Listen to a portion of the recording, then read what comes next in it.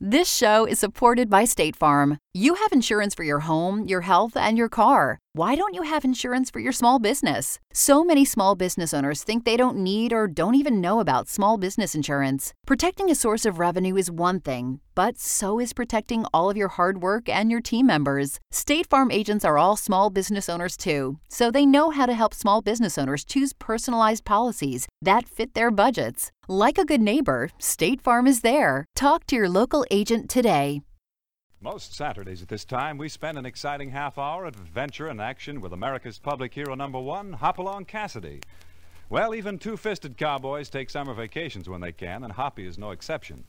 But Hopalong and Topper will be back with us riding the CBS air trails again 4 weeks from tonight, September 22nd.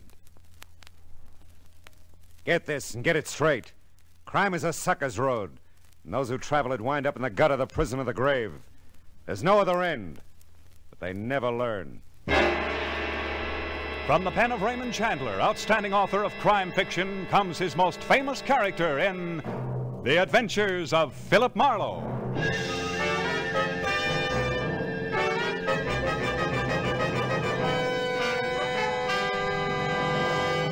Now, with Gerald Moore starred as Philip Marlowe, we bring you tonight's transcribed story, Air for G-String.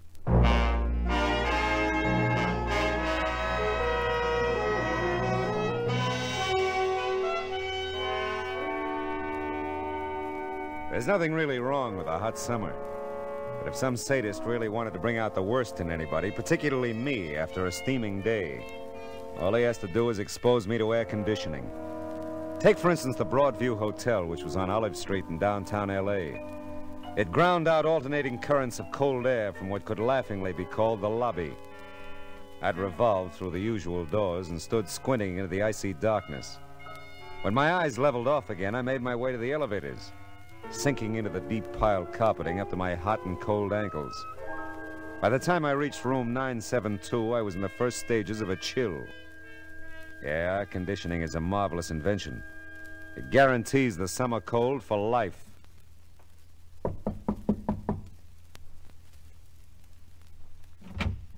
Oh, you're Mr. Marlowe? That's right. That makes you Mr. Allman, huh? Oh, come in. Martin come in. Allman? Come in. Sure. Yeah, you're nothing like I'd pictured you, Mr. Allman. Sit down, please, Mr. Marlowe. Pictured me? I don't understand. Well, all my life I'd heard about Philadelphia lawyers. Somewhere along the line I drew up a mental 8x10 of a... Yeah, well, it doesn't matter. You just don't look the prototype. Perhaps that's because I'm only a junior partner in the firm, Mr. Marlowe. Yeah, maybe that's it. You know, it's an odd thing about prototypes, Mr. Marlowe. They'll trick you. Oh? For example, I've always had the idea that men in your... Well, I'll call it a profession. That's nice of you. That men in your profession always wore trench coats. Yeah, well, that's because Bogart looks so good in them. Yes. Well, about our business together. I'll be here in Los Angeles a few days representing the firm in a number of ways, but while I'm here, I hope to locate a man by the name of Buff Ryan. Did you say that first name was Buff? Yes, odd name, isn't it? Yeah. But that's beside the point.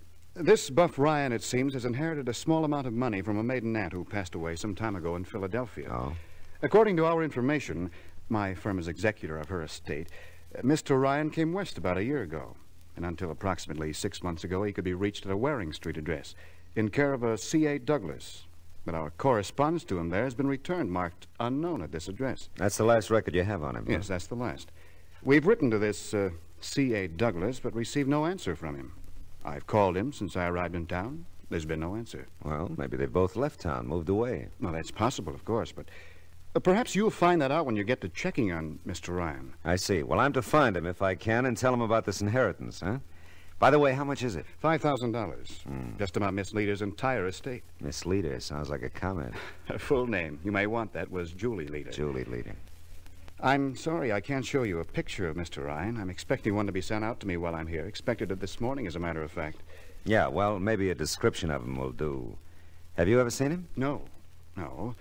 But we were able to find out that he's slightly less than 6 feet tall, light brown hair, straight. Blue eyes, weighed about 180 pounds when he left Philadelphia a year ago. No distinguishing marks about him, according to our description. Oh, yes, and he's about 35 years old. Well, that's pretty complete. Oh, you better let me have the last address you have on Ryan, too. Oh, of course. Here. I've written it down for you with the phone number I've been calling. Mm-hmm.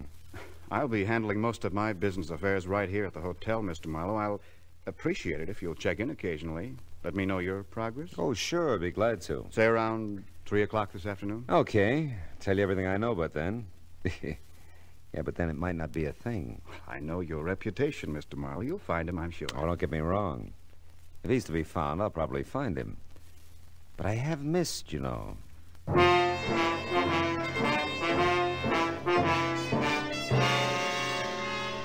Just why I should want to rock the confidence of a Philadelphia lawyer, I don't know. Maybe it was because Martin Allman, for all his conservative Brooks Brothers attire, looked too much or not enough like what he was supposed to be.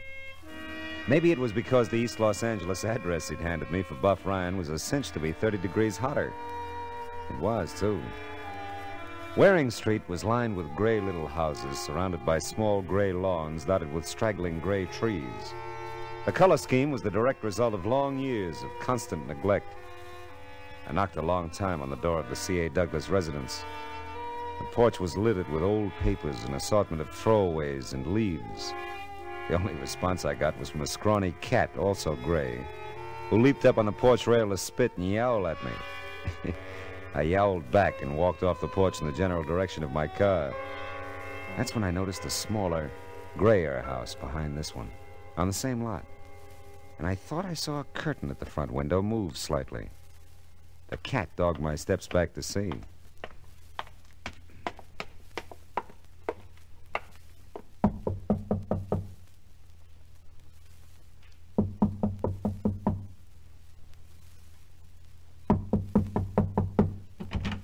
Yeah? Oh, pardon me, but I'm trying to locate C.A. Douglas. Does he still live in the house in front of you? I don't know. I haven't seen Mr. Douglas in quite a while. Oh. You think he moved away? Maybe. I don't know. How would I know? I don't know. Well, look, I'm in kind of a hurry. I'm getting dressed to go to work. How long have you lived here? What difference does it make? Did you ever know a guy named Buff Ryan? Of course not. Why, of course not. Why not just know? Listen, I don't know hardly anybody, and I don't know you, and...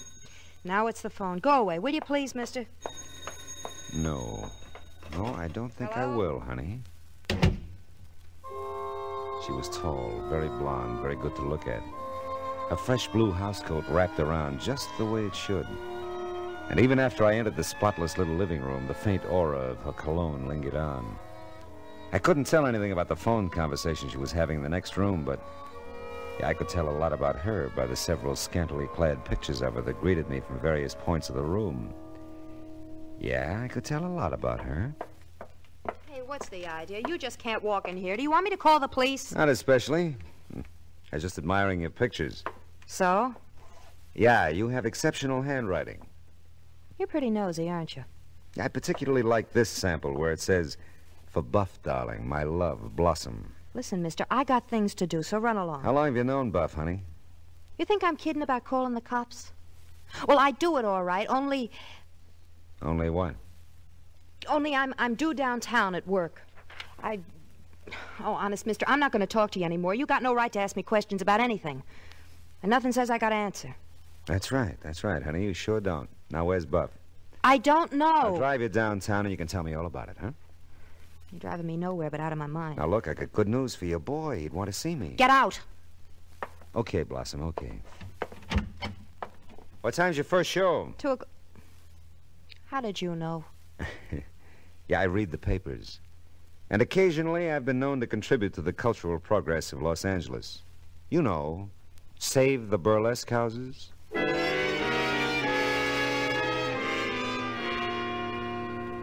The pictures she'd autographed to Buff had been propped up between my sugar bowl and the salt shaker the Sunday morning before, in the theatrical section of the Sunday paper. Yeah, I didn't recognize her with a house coat on. And all the way back downtown, I reflected on the advantages of being well-read. Well, I parked in a lot on a side street to the north end of Skid Row and stopped for lunch at a newspaperman's hangout nearby. It was almost time for Blossom's first show when I felt fortified enough to walk along the street past the blank stares of the winos and the dank air of the Muscatel Missions. Blossom's flag flew above the marquee.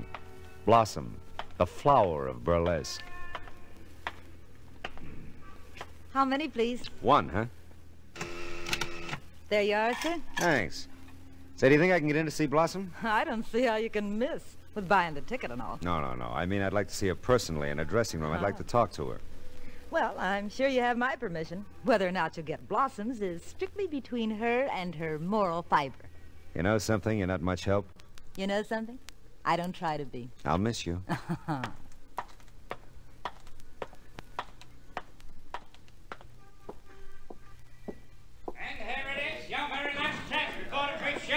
I'm about to pass among you with these boxes of delicious chocolate candy with the nuts inside.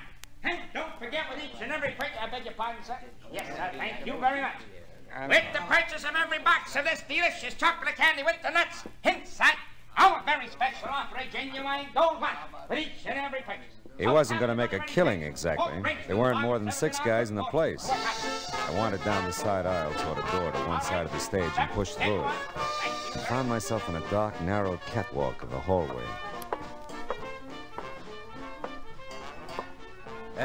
Show's gonna be out front, Mac. You guys can't come back here. Well, this guy did. Where can I find Blossom? Out front.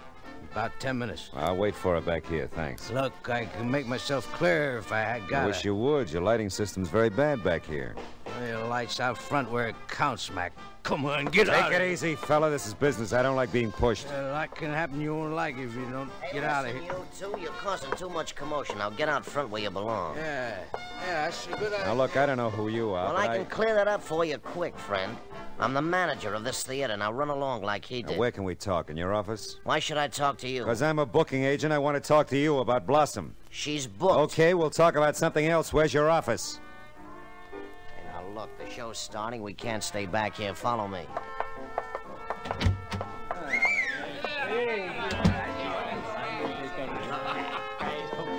Hey, Jerry. You sure have a bunch of art lovers in the audience. Sure. It's a class show.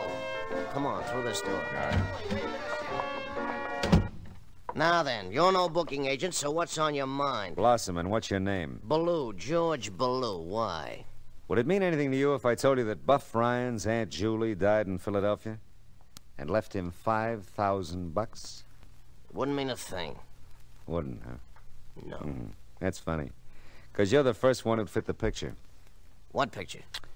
Slightly under 6 feet tall, light brown hair straight, blue eyes, about 35 years old, weigh about 180. And what are you trying to prove? That you can see me? Maybe.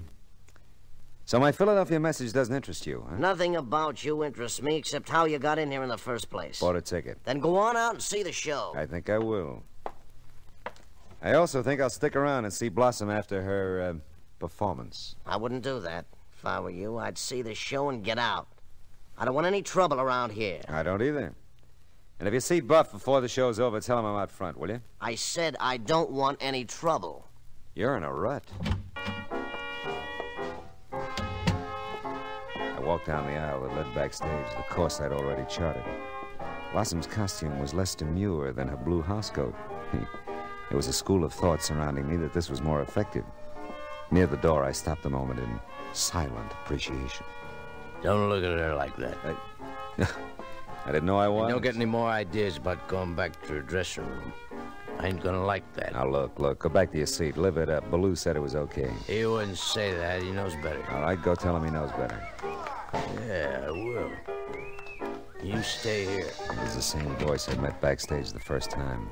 The same pungent odor of muscatel. And before he'd lurched back up the aisle, I'd had a good look at a twisted face and a pair of watery blue eyes. Backstage, I waited for Blossom's act to conclude. It did. Oh!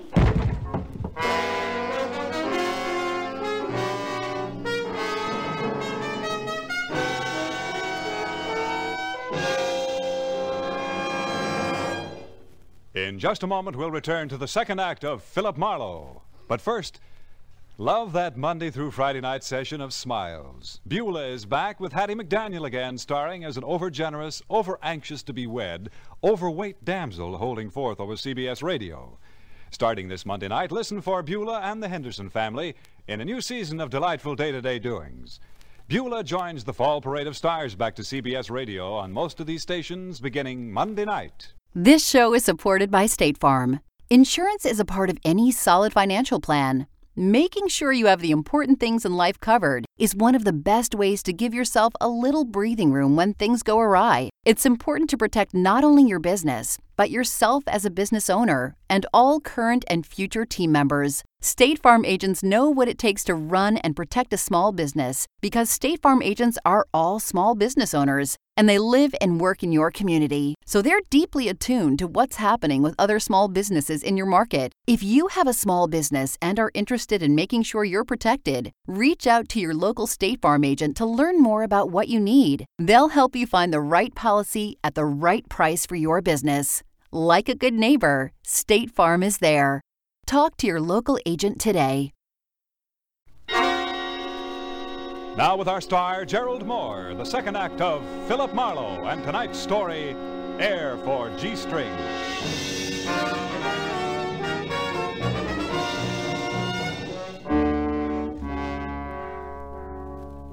I couldn't have been out long. About 8 bars of imagination unless I'd missed a full chorus. At some point, I was fuzzily aware of being carried sack-style somewhere, then being dropped not too gently onto a set of the noisiest springs I'd ever heard. This music lulled me for a while, and then I heard a door slam, and my head rolled off on the floor and broke. Come on, Marlowe, you're not dead. Is that official? How'd you get in here, anyway? You wouldn't believe me if I told you.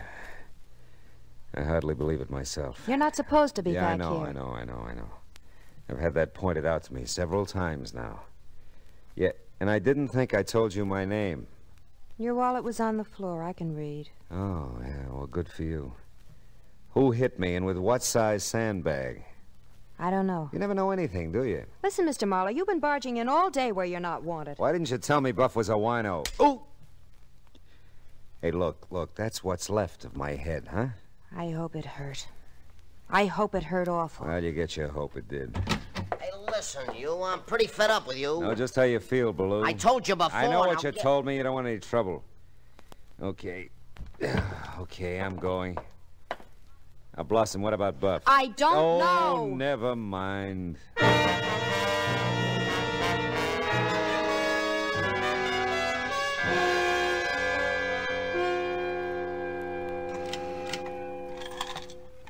Now, don't tell me you want another ticket. Not me, kid. I've taken the cure. How is your moral fiber? Like Gibraltar.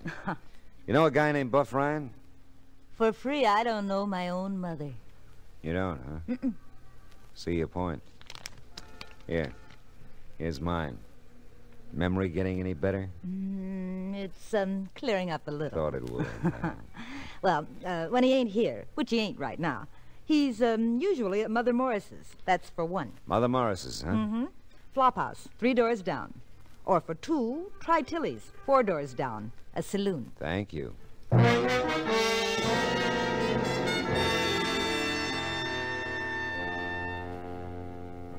Mother Morris couldn't help me, lovable old lush that she was.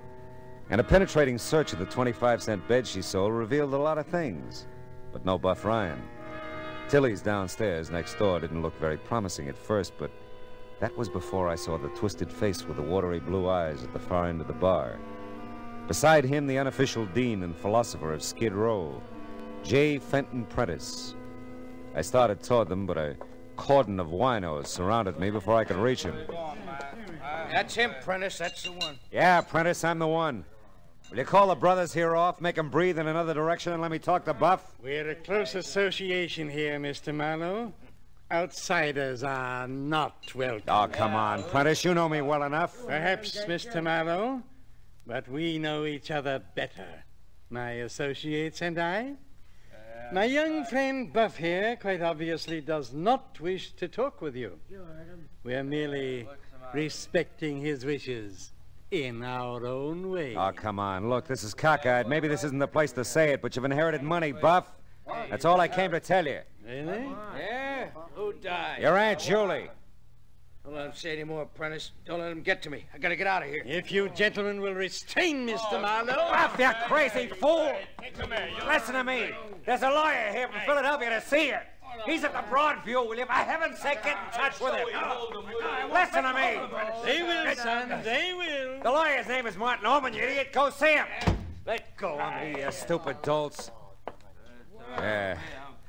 Thanks, Prentice. Nothing. Buff was nowhere to be seen when I hit the street.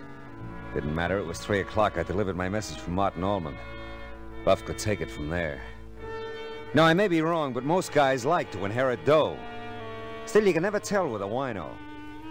And Buff was, as they say, bona fide. Martin Allman was glad to see me. That was a nice change of pace. I told him all I knew. Didn't take long. I'm afraid you've had quite a bad experience, Mr. Marlowe. I'm sorry. I'm sorry, too. Oh, by the way, this picture arrived. Special delivery from Philadelphia about an hour ago. Oh? Is this the reluctant chap you tracked down? Let me see that. Oh, yeah, that's Buff, before Muscatel. Well, you've done a fine job, Mr. Marlowe. I made your check out for you. Thanks. So you're going to try to get in touch with Buff yourself? Perhaps. Not personally, of course. You're certain that Waring Street address, the little house in back, should reach him? Yeah. Or I suppose you could get in touch with him through Blossom at the Burlesque Theater. Mm-hmm. Well, we've done all we can for now. Unfortunately, I've been called back to Philadelphia. I'm taking a plane out in an hour. Well, what about Buff and the inheritance? Well, now that I know he can be reached, we'll mail it to him. After all, we can't force it on him, now can we, Mr. Marlowe? No, doesn't look like we can. Yeah, well, he's all yours, Mr. Allman. Martin Allman seemed satisfied that we'd done our job.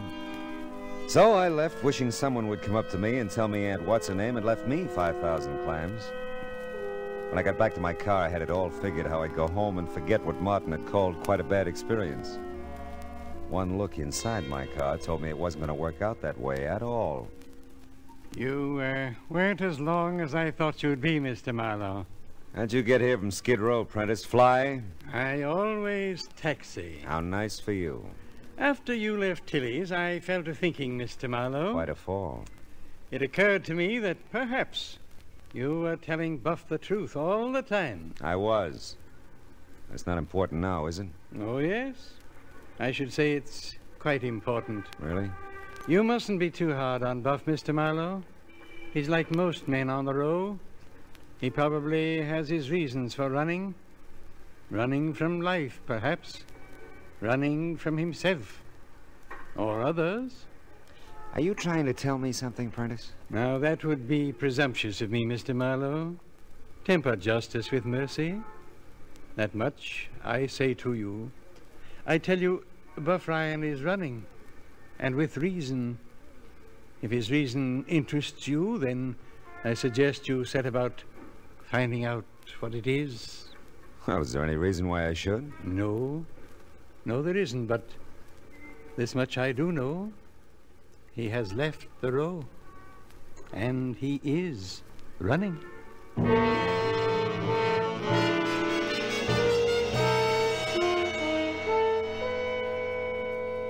I saved J. Fenton Prentice's taxi fare back to what he affectionately referred to as the row. Yeah, he wouldn't have followed me if he hadn't wanted me to know something peculiar about Buff. And yet, his odd code kept him from telling me himself. I knew that code well enough to know that it had something to do with the police. Yeah, well, like I say, I'm a curious fella. Oh, now, Phil, is this a big-time or small-time crook, this Ryan? He's pretty small, Sergeant Mooney, if he is one. Aliases? No, not that I know of. Well, we'll try Ryan just for size, huh? Buff's a crazy name. He's a crazy guy. We'll have to look for it in the moniker file if we don't have it here. Hold it here. This your guy? Where? Oh, yeah. Yeah, that's it. Let's see that, will you? Take it out of there. Yeah. Let's see, not much of a record. Suspect, armed robbery, charges dropped. Suspect, extortion, charges dropped. I wonder why they bothered to take his picture. I don't know. Aliases. Buff Ragland, Bob Rutledge, C.A. Douglas. Hello. What? Takes care of one question mark. Does it? Yeah, take my word for it, kid, it does. Let's see. Last question in connection with the slaying of Julie Lee to Philadelphia. Wait a minute. Aunt Julie, holy smoke.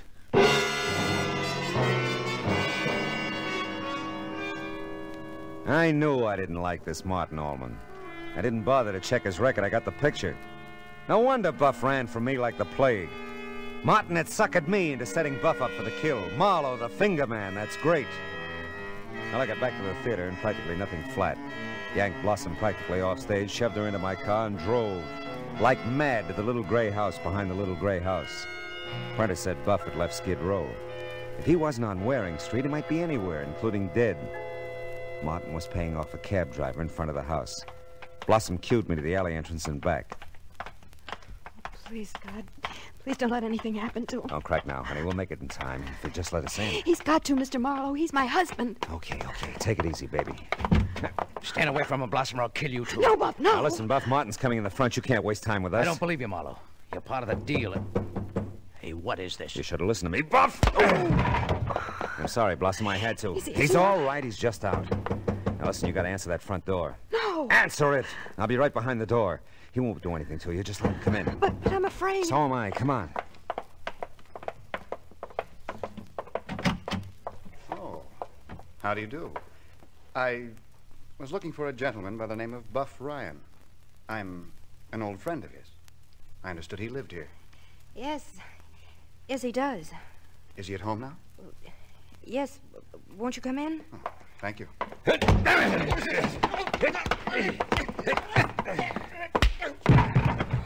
Marlowe, thank heaven. Thank me. I got his gun.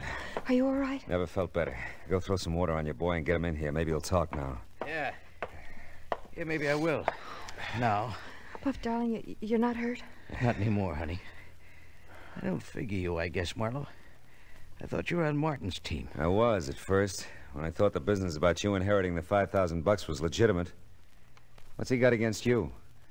I saw too much once, about a year ago. I saw Martin kill Julie Leader.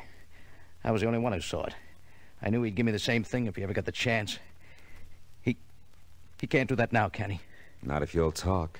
When we get the law here. Buff, why didn't you tell me? Silly question, honey. Sure, Marlowe. Call the law. It'll be almost a pleasure to talk.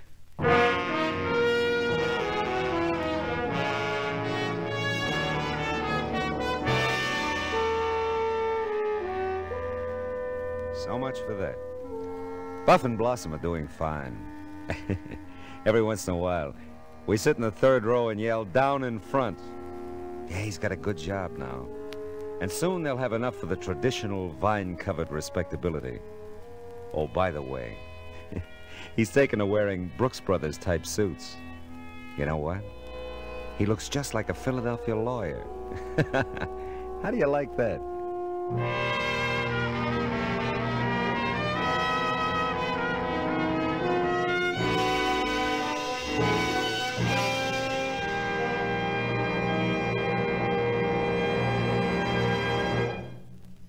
The Adventures of Philip Marlowe, bringing you Raymond Chandler's most famous character, starring Gerald Moore, are produced and transcribed by Norman MacDonald and written for radio by Kathleen Height. Featured in the cast were Jack Moyles as Buff Ryan, Michael Ann Barrett as Blossom, and John Stevenson as Martin Allman, with Sidney Miller as Mr. Ballou, Norman Field as J. Fenton Prentice, Grace Leonard as Gloria B., Sergeant Mooney is played by Jack Crucian. Gerald Moore may currently be seen in the Santana production, Sirocco. The special music for Philip Marlowe is composed by Pierre Garrigank and conducted by Wilbur Hatch. Be sure to listen next week at the same time when Philip Marlowe says... This time she was lovely and I was engaged. Engaged to help a beautiful shepherd who had a flock of trouble. We found a lost sheep and something else she didn't know she lost.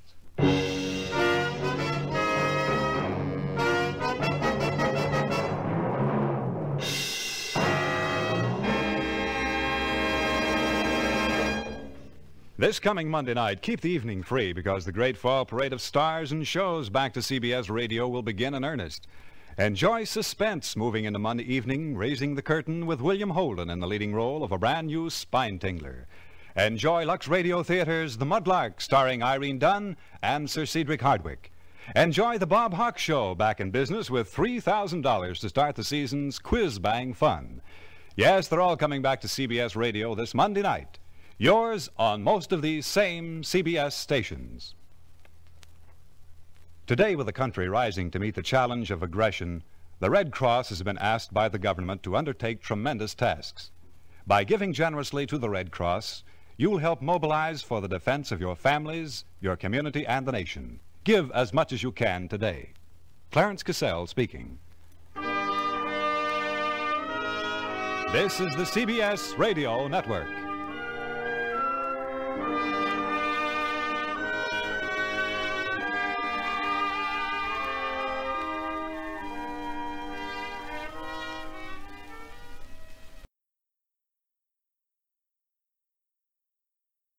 Support for this podcast and the following message come from Corient. Corient provides wealth management services centered around you. They focus on exceeding your expectations and simplifying your life. Corient has been helping high achievers just like you enjoy their lives more fully, preserve their wealth, and provide for the people, causes, and communities they care about. As one of the largest integrated fee-only registered investment advisors in the U.S., Corient has deeply experienced teams in 23 strategic locations. Corient has extensive knowledge spanning the full spectrum of planning, investing, lending, and money management disciplines. Leverage Corient's exclusive network of experts to craft custom solutions designed to help you reach your financial goals, no matter how complex they may be. Real wealth requires real solutions. For more information, connect with a wealth advisor today at Corient.com. That's Corient.com. Corient.com. Two-fisted cowboys take summer vacations when they can, and Hoppy is no exception. But Hopalong and Topper will be back riding the CBS air trails again 2 weeks from tonight, September 22nd. Get this and get it straight. Crime is a sucker's road, and those who travel it wind up in the gut of the prison of the grave. There's no other end, but they never learn. From the pen of Raymond Chandler, outstanding author of crime fiction, comes his most famous character in The Adventures of Philip Marlowe.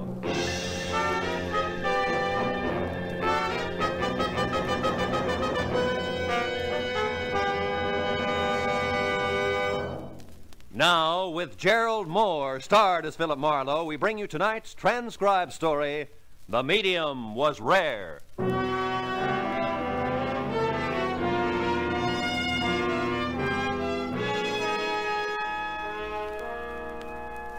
Let me out of here. I've got to get away. This is the time. The time when all I can think of is trout streams, trails through tall mountains, where every man is Hopalong Cassidy. I was sitting in my favorite restaurant telling Mary, my favorite hash slinger, all about it. Oh, it all sounds so wonderful, Phil. Yeah, but that's not the half of it. There are waterfalls so high it seems the cascade comes from heaven itself. Going alone, Phil? You bet your sweet life I'm going alone.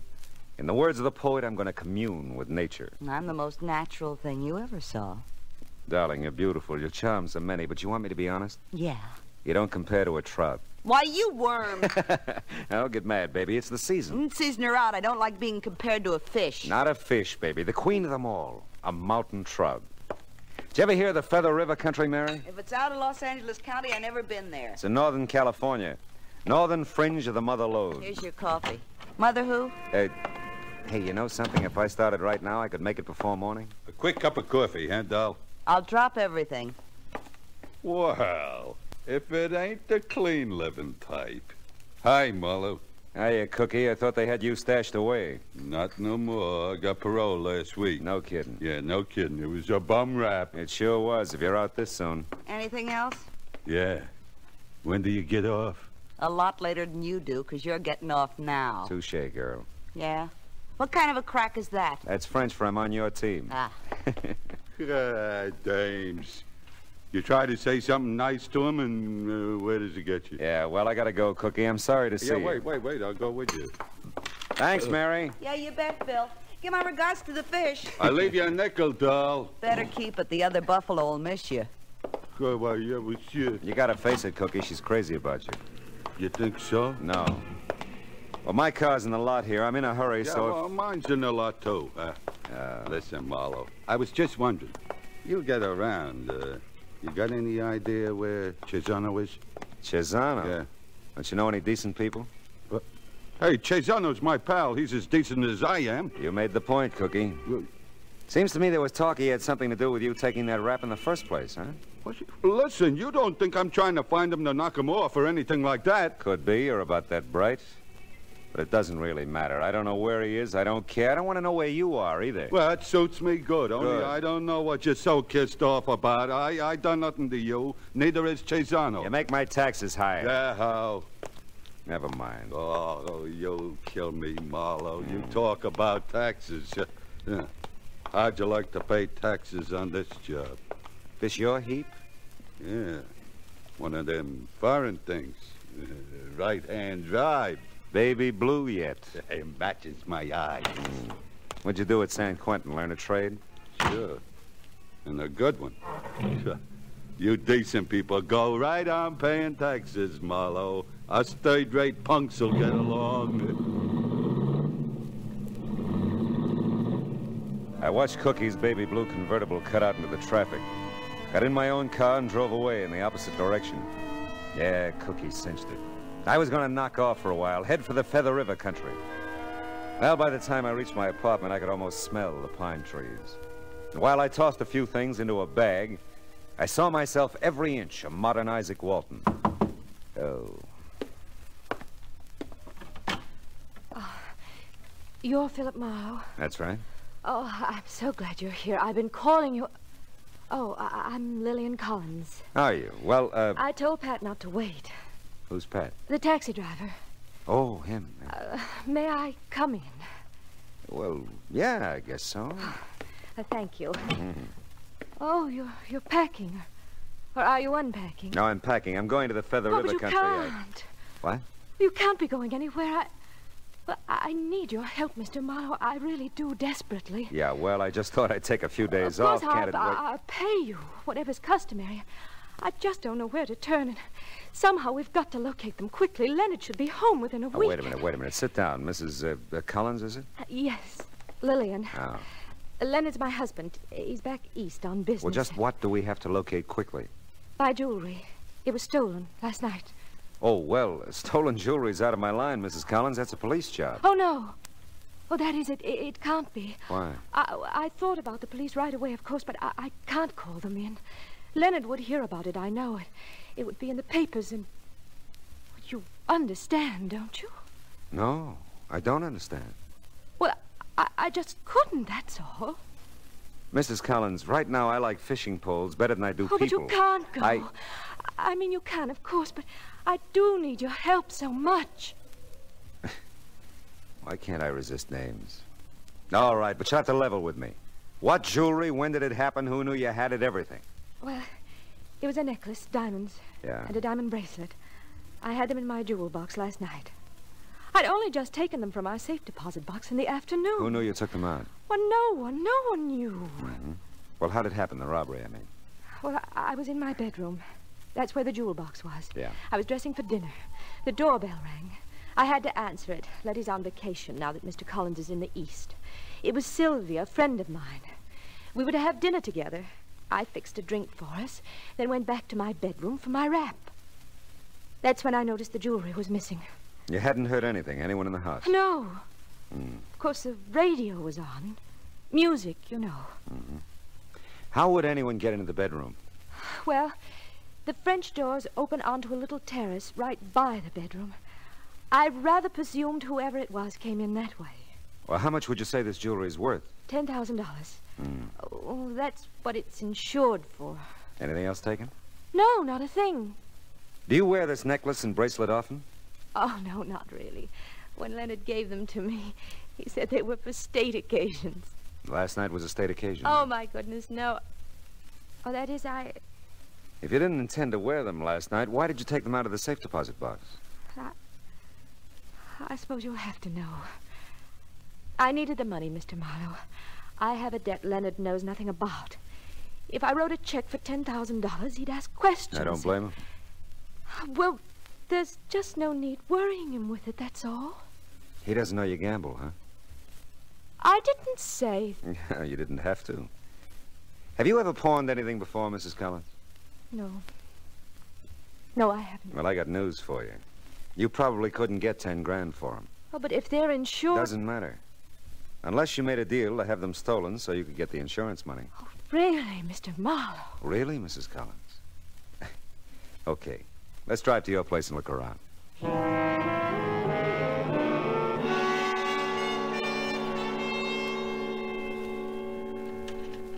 Yeah, these doors have been jimmied, all right. Didn't it bother you to stay here last night after it happened? Oh, I didn't. I stayed with Sylvia in Westwood. Told her about the robbery, huh? Oh, no, I didn't. I started to, but then I was afraid I'd have to tell her too much. Mm-hmm. Did you stay there last night and then come over to my apartment by cab this morning? Well, I came here first, then to your apartment. I wanted to be sure nothing else was missing. And then I decided to get in touch with you and had Pat drive me over. That's the taxi driver. He's practically my chauffeur. His stand is right out in front of our building here. I'm one of those native-born New Yorkers who never learned to drive.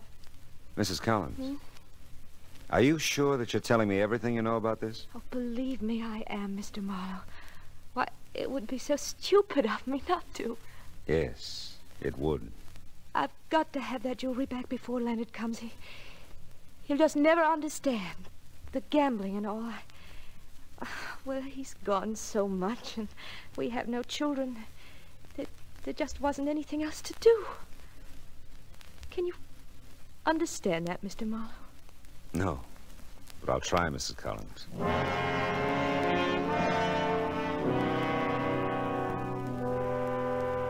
There was something tragic about her. A woman of means and advantage who was husbandless part of the time and childless all of the time. I suppose that isn't an easy life, but surely there must be other ways to fill the emptiness, huh? Well, Lillian packed a small bag and asked me to drive her to Sylvia's. As we walked toward my car, a grinning taxi driver leaned out of his cab. Take you somewhere, Mrs. Collins? Oh, not this time, thanks, Pat. I'm freeloading. Okay, but don't make it a habit. I gotta make a living, you know. I know. See you later, Pat. He's awfully nice, Mr. Marlowe. Yeah, he seems to be. Tell me about your friend Sylvia. Oh, well, there isn't much to tell. She's a nice person, a widow. Oh, she just lives a block or so from here. Turn on Wilshire to your left. Okay. Tell me, does Sylvia have money? Well, I guess so. She seems to, anyway. Has a lovely apartment, a nice car. Oh, the symbols, anyway. Why? I just wondered. Oh, by the way, if you don't want her to know you've hired me, maybe you better tell her I'm a business friend of your husband, huh? Just drop by as you were leaving the house, something like that. Oh, yes, that's a good idea. Yeah. It's in this block, the big green apartment building on the right. Okay. That's funny. Is it? Yeah. Oh, here's a parking place. Wonder what Cookie's doing around here. A friend of yours? No, not possibly. That car parked there, foreign job, baby blue. It's Cookie's, all right. Oh. Sylvia's apartment is the first one on this side. You really don't have to come in, Mr. Marlowe. Name's Murphy, remember? Old friend of your husband's. Yes, that's right. I'll come in to carry your bag and to meet Sylvia. I'm very partial to wealthy widows. Really, Mr. Marlowe? Do you think you will find my jewelry? Well, I've got one idea so far, Mrs. Collins. If that doesn't work, well, you leave it up to me, huh? Yes, of course. Oh, here we are.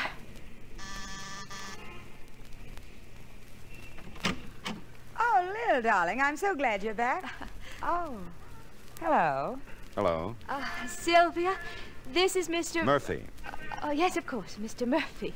Sylvia Jennings. How do you do, Mr. How are you? Murphy? Well, come in, both of you. I was just getting ready for a swim. Oh, sounds wonderful. Maybe I could scare up a pair of trunks for you, Mr. Murphy. Oh, thanks. No, I've got to run along. I just stopped by Mrs. Collins looking for a husband. Mr. Murphy's from out of town. Known Leonard for years. I was all packed, ready to come over here. So I brought her. Well, all right. You know, you two don't have to explain anything to me. As a matter of fact, I can go down to the pool alone, and you two can stay here and talk about old times. Why, Sylvia. Oh, relax, Bill. And forgive me, Mr. Murphy. I've told stories like that myself so many times, I know them by heart. I'll bet you do at that. You know I do. What? Now, I just won't have you thinking that, Sylvia. Oh, now, don't be silly, darling. It's not important. Oh, but it is. Hey, wait a minute. Hold it. Let's you both go down to the pool and talk it all over. I really have business to tend to. Oh, I'm sorry. I'm really sorry. Yeah, we'll just keep it that way. Huh? Will we be hearing from you about anything or anything? You know. Oh, sure. Sure you will. About anything.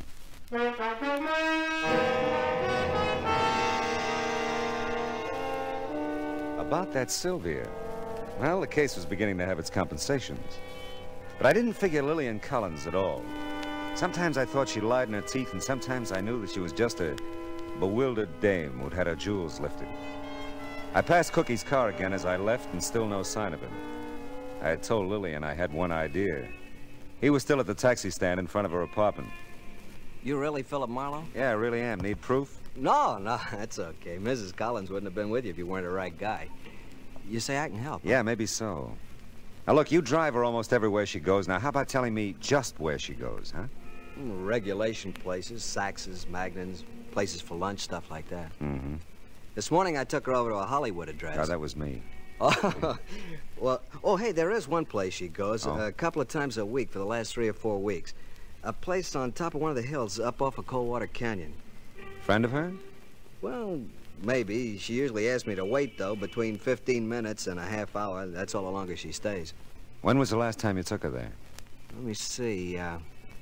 Day before yesterday, I think. Yeah, it was day before yesterday.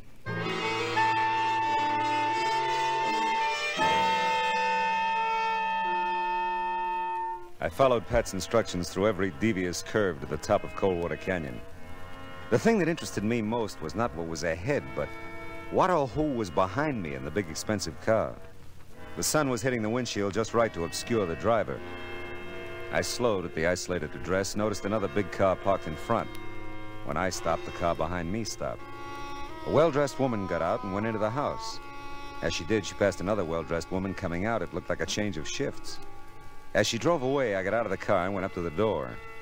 Someone somewhere was watching me. I could feel it. Yes? Oh, hello. I do not believe you have an appointment, sir. Well, no, I didn't think to make one. Excuse me, please. One moment. What a creep. And what a joint. You, will come in, please. Yeah, thanks. May I inquire, sir, who referred you here? I have to have a reference? Madame must insist on references, sir. Oh, she insists, yeah, well...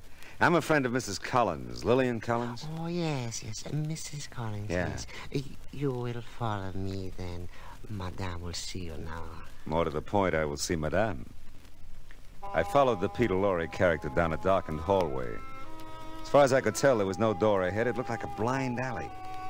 Even in the darkness, I sensed that someone could see me. I didn't have long to think about it. Just when we reached what looked like an impasse, the little man ahead of me pulled some heavy drapes aside and nodded for me to enter. I walked into a room that was heavily draped on all sides, pungent with the smell of incense.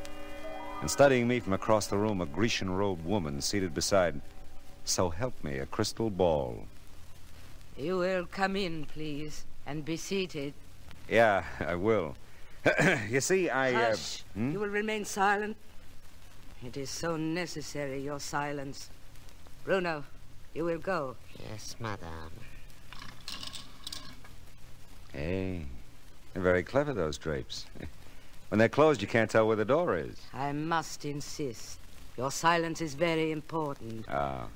You are in need of help, much help, or you would not be here. Yeah, well, you could say that. Yeah. You make it very difficult for me to see what is in store for you. The crystal is cloudy, very cloudy. I'll quit breathing on it. Please. Oh, excuse me. Now, you are seeking something, probing, searching out, and this is not a good thing. Some things one must not pursue. I regret to say, for you I see much trouble. Great trouble and danger.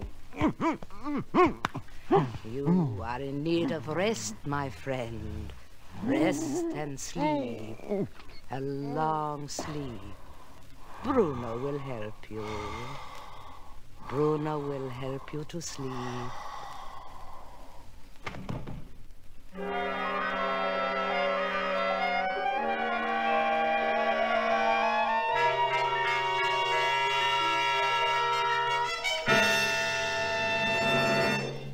In just a moment, we will return to the second act of Philip Marlowe. But first, through the years, Red Cross has helped the victims of disaster, brought comfort to servicemen in camps and hospitals and to their families. Today, with the country rising to meet the challenge of aggression, the Red Cross has been asked by the government to undertake tremendous tasks. By giving generously to the Red Cross, you will help mobilize for the defense of your families, your community, and the nation. Give as much as you can. And now with our star, Gerald Moore, the second act of Philip Marlowe, and tonight's story, The Medium Was Rare.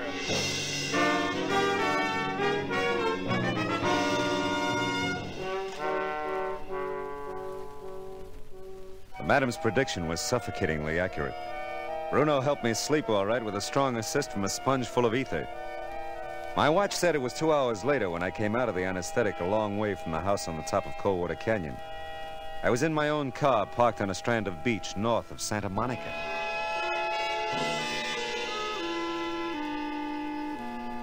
10 minutes and a blast of bourbon later, I entered Sylvia Jennings' apartment again. This time there was no sign of Cookie's baby blue car. I don't think Lillian will be long. She remembered some shopping she had to do. Did she?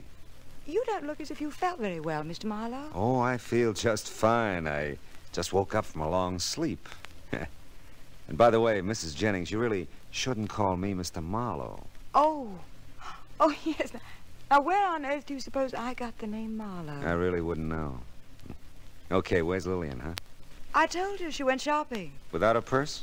Well, what? That blue bag there. She was carrying it when I brought her here. Now, isn't that odd? Yes, isn't it? Oh, the door. Do you excuse me? Sure. Yes? I want to see Cesano. Well, you must be mistaken. There's no one here by that name. He was here, doll. I seen him. What? I'll just wait for him. No, you can't come in here. Well, Cookie, hello. Here. What is this, Marlowe? Well, it's one of those happy coincidences, Cookie. For the first time in my life, I'm glad to see you. Oh, close the door, Mrs. Jennings. Make yourself at home. I'm afraid I don't understand this, Mr. Marlowe. Yeah, well, I was afraid I wouldn't for a while, but stick around. I think things are going to clear up in a hurry. Listen, Marlowe, what's the pitch here? You know this name? Not as well as I'm going to. You sure you saw Cesano here, Cookie? Yeah, I'm sure. He leave here about an hour ago with another dame. Listen, you Brunette, keep quiet. Cookie, blue and white dress? Yeah. And she didn't seem too happy about going with Cesano. Did you tell him? Sure. To a house up at the top of Coldwater Canyon. That's fine, Cookie. Then what happened? You wouldn't believe it. I'm all set to move in, talk to Cesano, when some jerk jumps me and stuffs my face full of a sponge thing. It was loaded. You passed out? Yeah, for a while. When I wake up, I'm sitting in my car, big as you please, down at the bottom of the canyon. I figured Cesano started from here. He'd be coming back, so I come back. And here you are. Interesting story, isn't it, Mrs. Jennings? None of it's true. Of course not. How'd you get a line on Cesano, Cookie? There's talk in town. He's got a new racket. Got something to do with a rich doll. You know who this dame is? Tell me. She's right out of the Blue Book, that's who. I don't figure her with Cesano. Except, I gotta believe what I see. Yeah, Cookie, me too. Then maybe you two will believe this gun if you see it. What? Stay where you are and keep the hands up. I knew I'd get to know you better, Mrs. Jennings. Stop me if I'm wrong. You set up suckers, wealthy females, con them into visiting Madame who tells fortunes based on what you've told You're her. crazy and you're in no position to talk. Maybe then the Madame predicts some trouble for him, huh? Warns him of dangers ahead. Shut up. Like maybe your jewelry isn't safe where it is. Take it out of the bank, keep it at home where you can watch it, Lillian.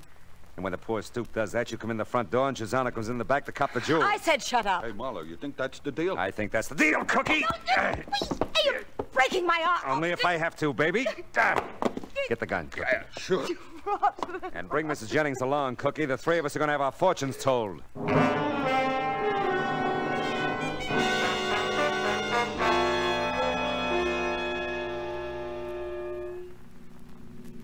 How about that Cesano? What a sweet deal he's got.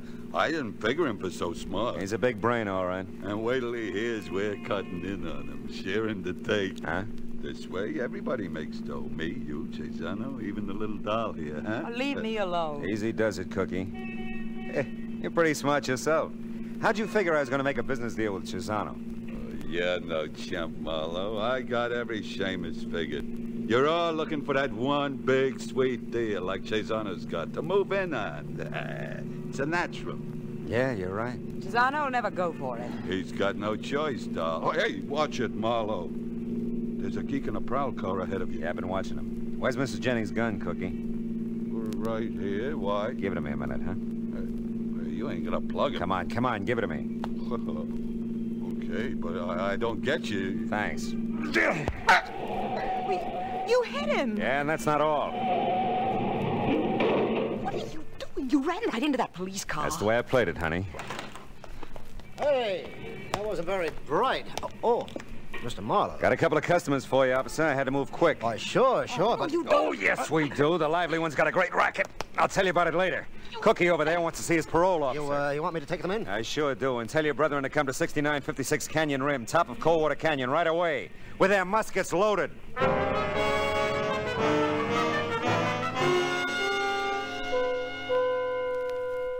The house at the top of the canyon had the empty look that only occupied houses can have. Cookie had tipped his hand just in time. I was better off traveling light. I knew I'd have no trouble getting in. Cesano was probably expecting me. I was so right. You're late, Marlowe. Well, some days it takes me longer to come out of ether than others. You must have done a good job, Bruno. I always try, Mr. Cesano. Oh, believe me, Cesano, he's earned a promotion. Get the business over with. Well, madame, I didn't recognize you without your crystal ball. Never mind that, Marlowe. Okay, I won't. Where's Lillian? She's arresting. Ah. Look, Cesano, your nasty little racket here is one thing, but kidnapping is another, huh? Yeah. And murder is something else again. You forced us, Mr. Marlowe. I warned you not to probe. Cesano, listen. I'm not kidding.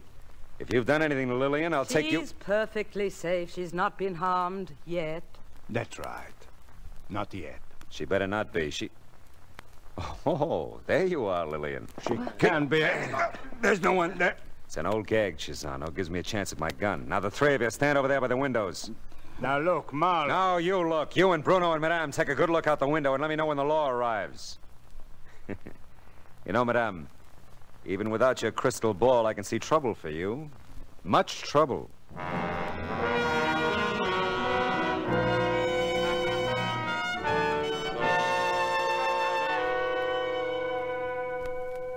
Lillian had been given the ether treatment, too. We found her when the police arrived. She was okay, just thoroughly frightened. She wasn't all we found when we searched the place. Cesano hadn't fenced the jewelry as fast as he stole it. And the parade of women who came to claim it all later read like the social register. Social register. The elite. The 400. Yeah, well, I know a place where the 400 give way to 4,000 luscious, lovely mountain trout. Oh.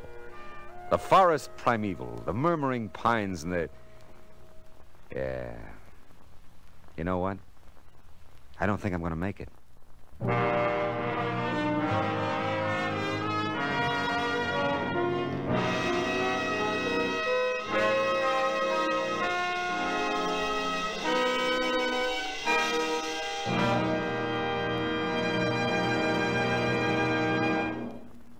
The Adventures of Philip Marlowe, bringing you Raymond Chandler's most famous character, star Gerald Moore, was produced and transcribed tonight by Cliff Howell and written for radio by Kathleen Height. The cast included Gloria Blondell, Ed Max, Gene Bates, Harry Bartell, Betty Lou Gerson, Lou Krugman, Ida Reese Marin, and Jay Novello. Gerald Moore may currently be seen in the Santana production, Sirocco. The special music for Philip Marlowe is composed by Pierre Garrigank and conducted by Wilbur Hatch.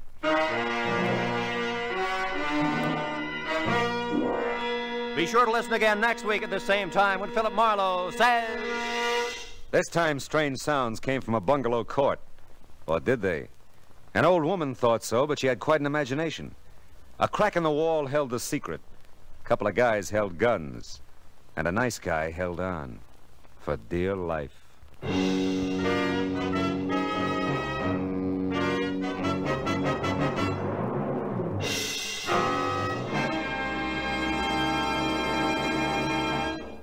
Thanks to State Farm for supporting this show and helping our listeners protect their businesses and lives. Like a good neighbor, State Farm is there. Talk to your local agent today.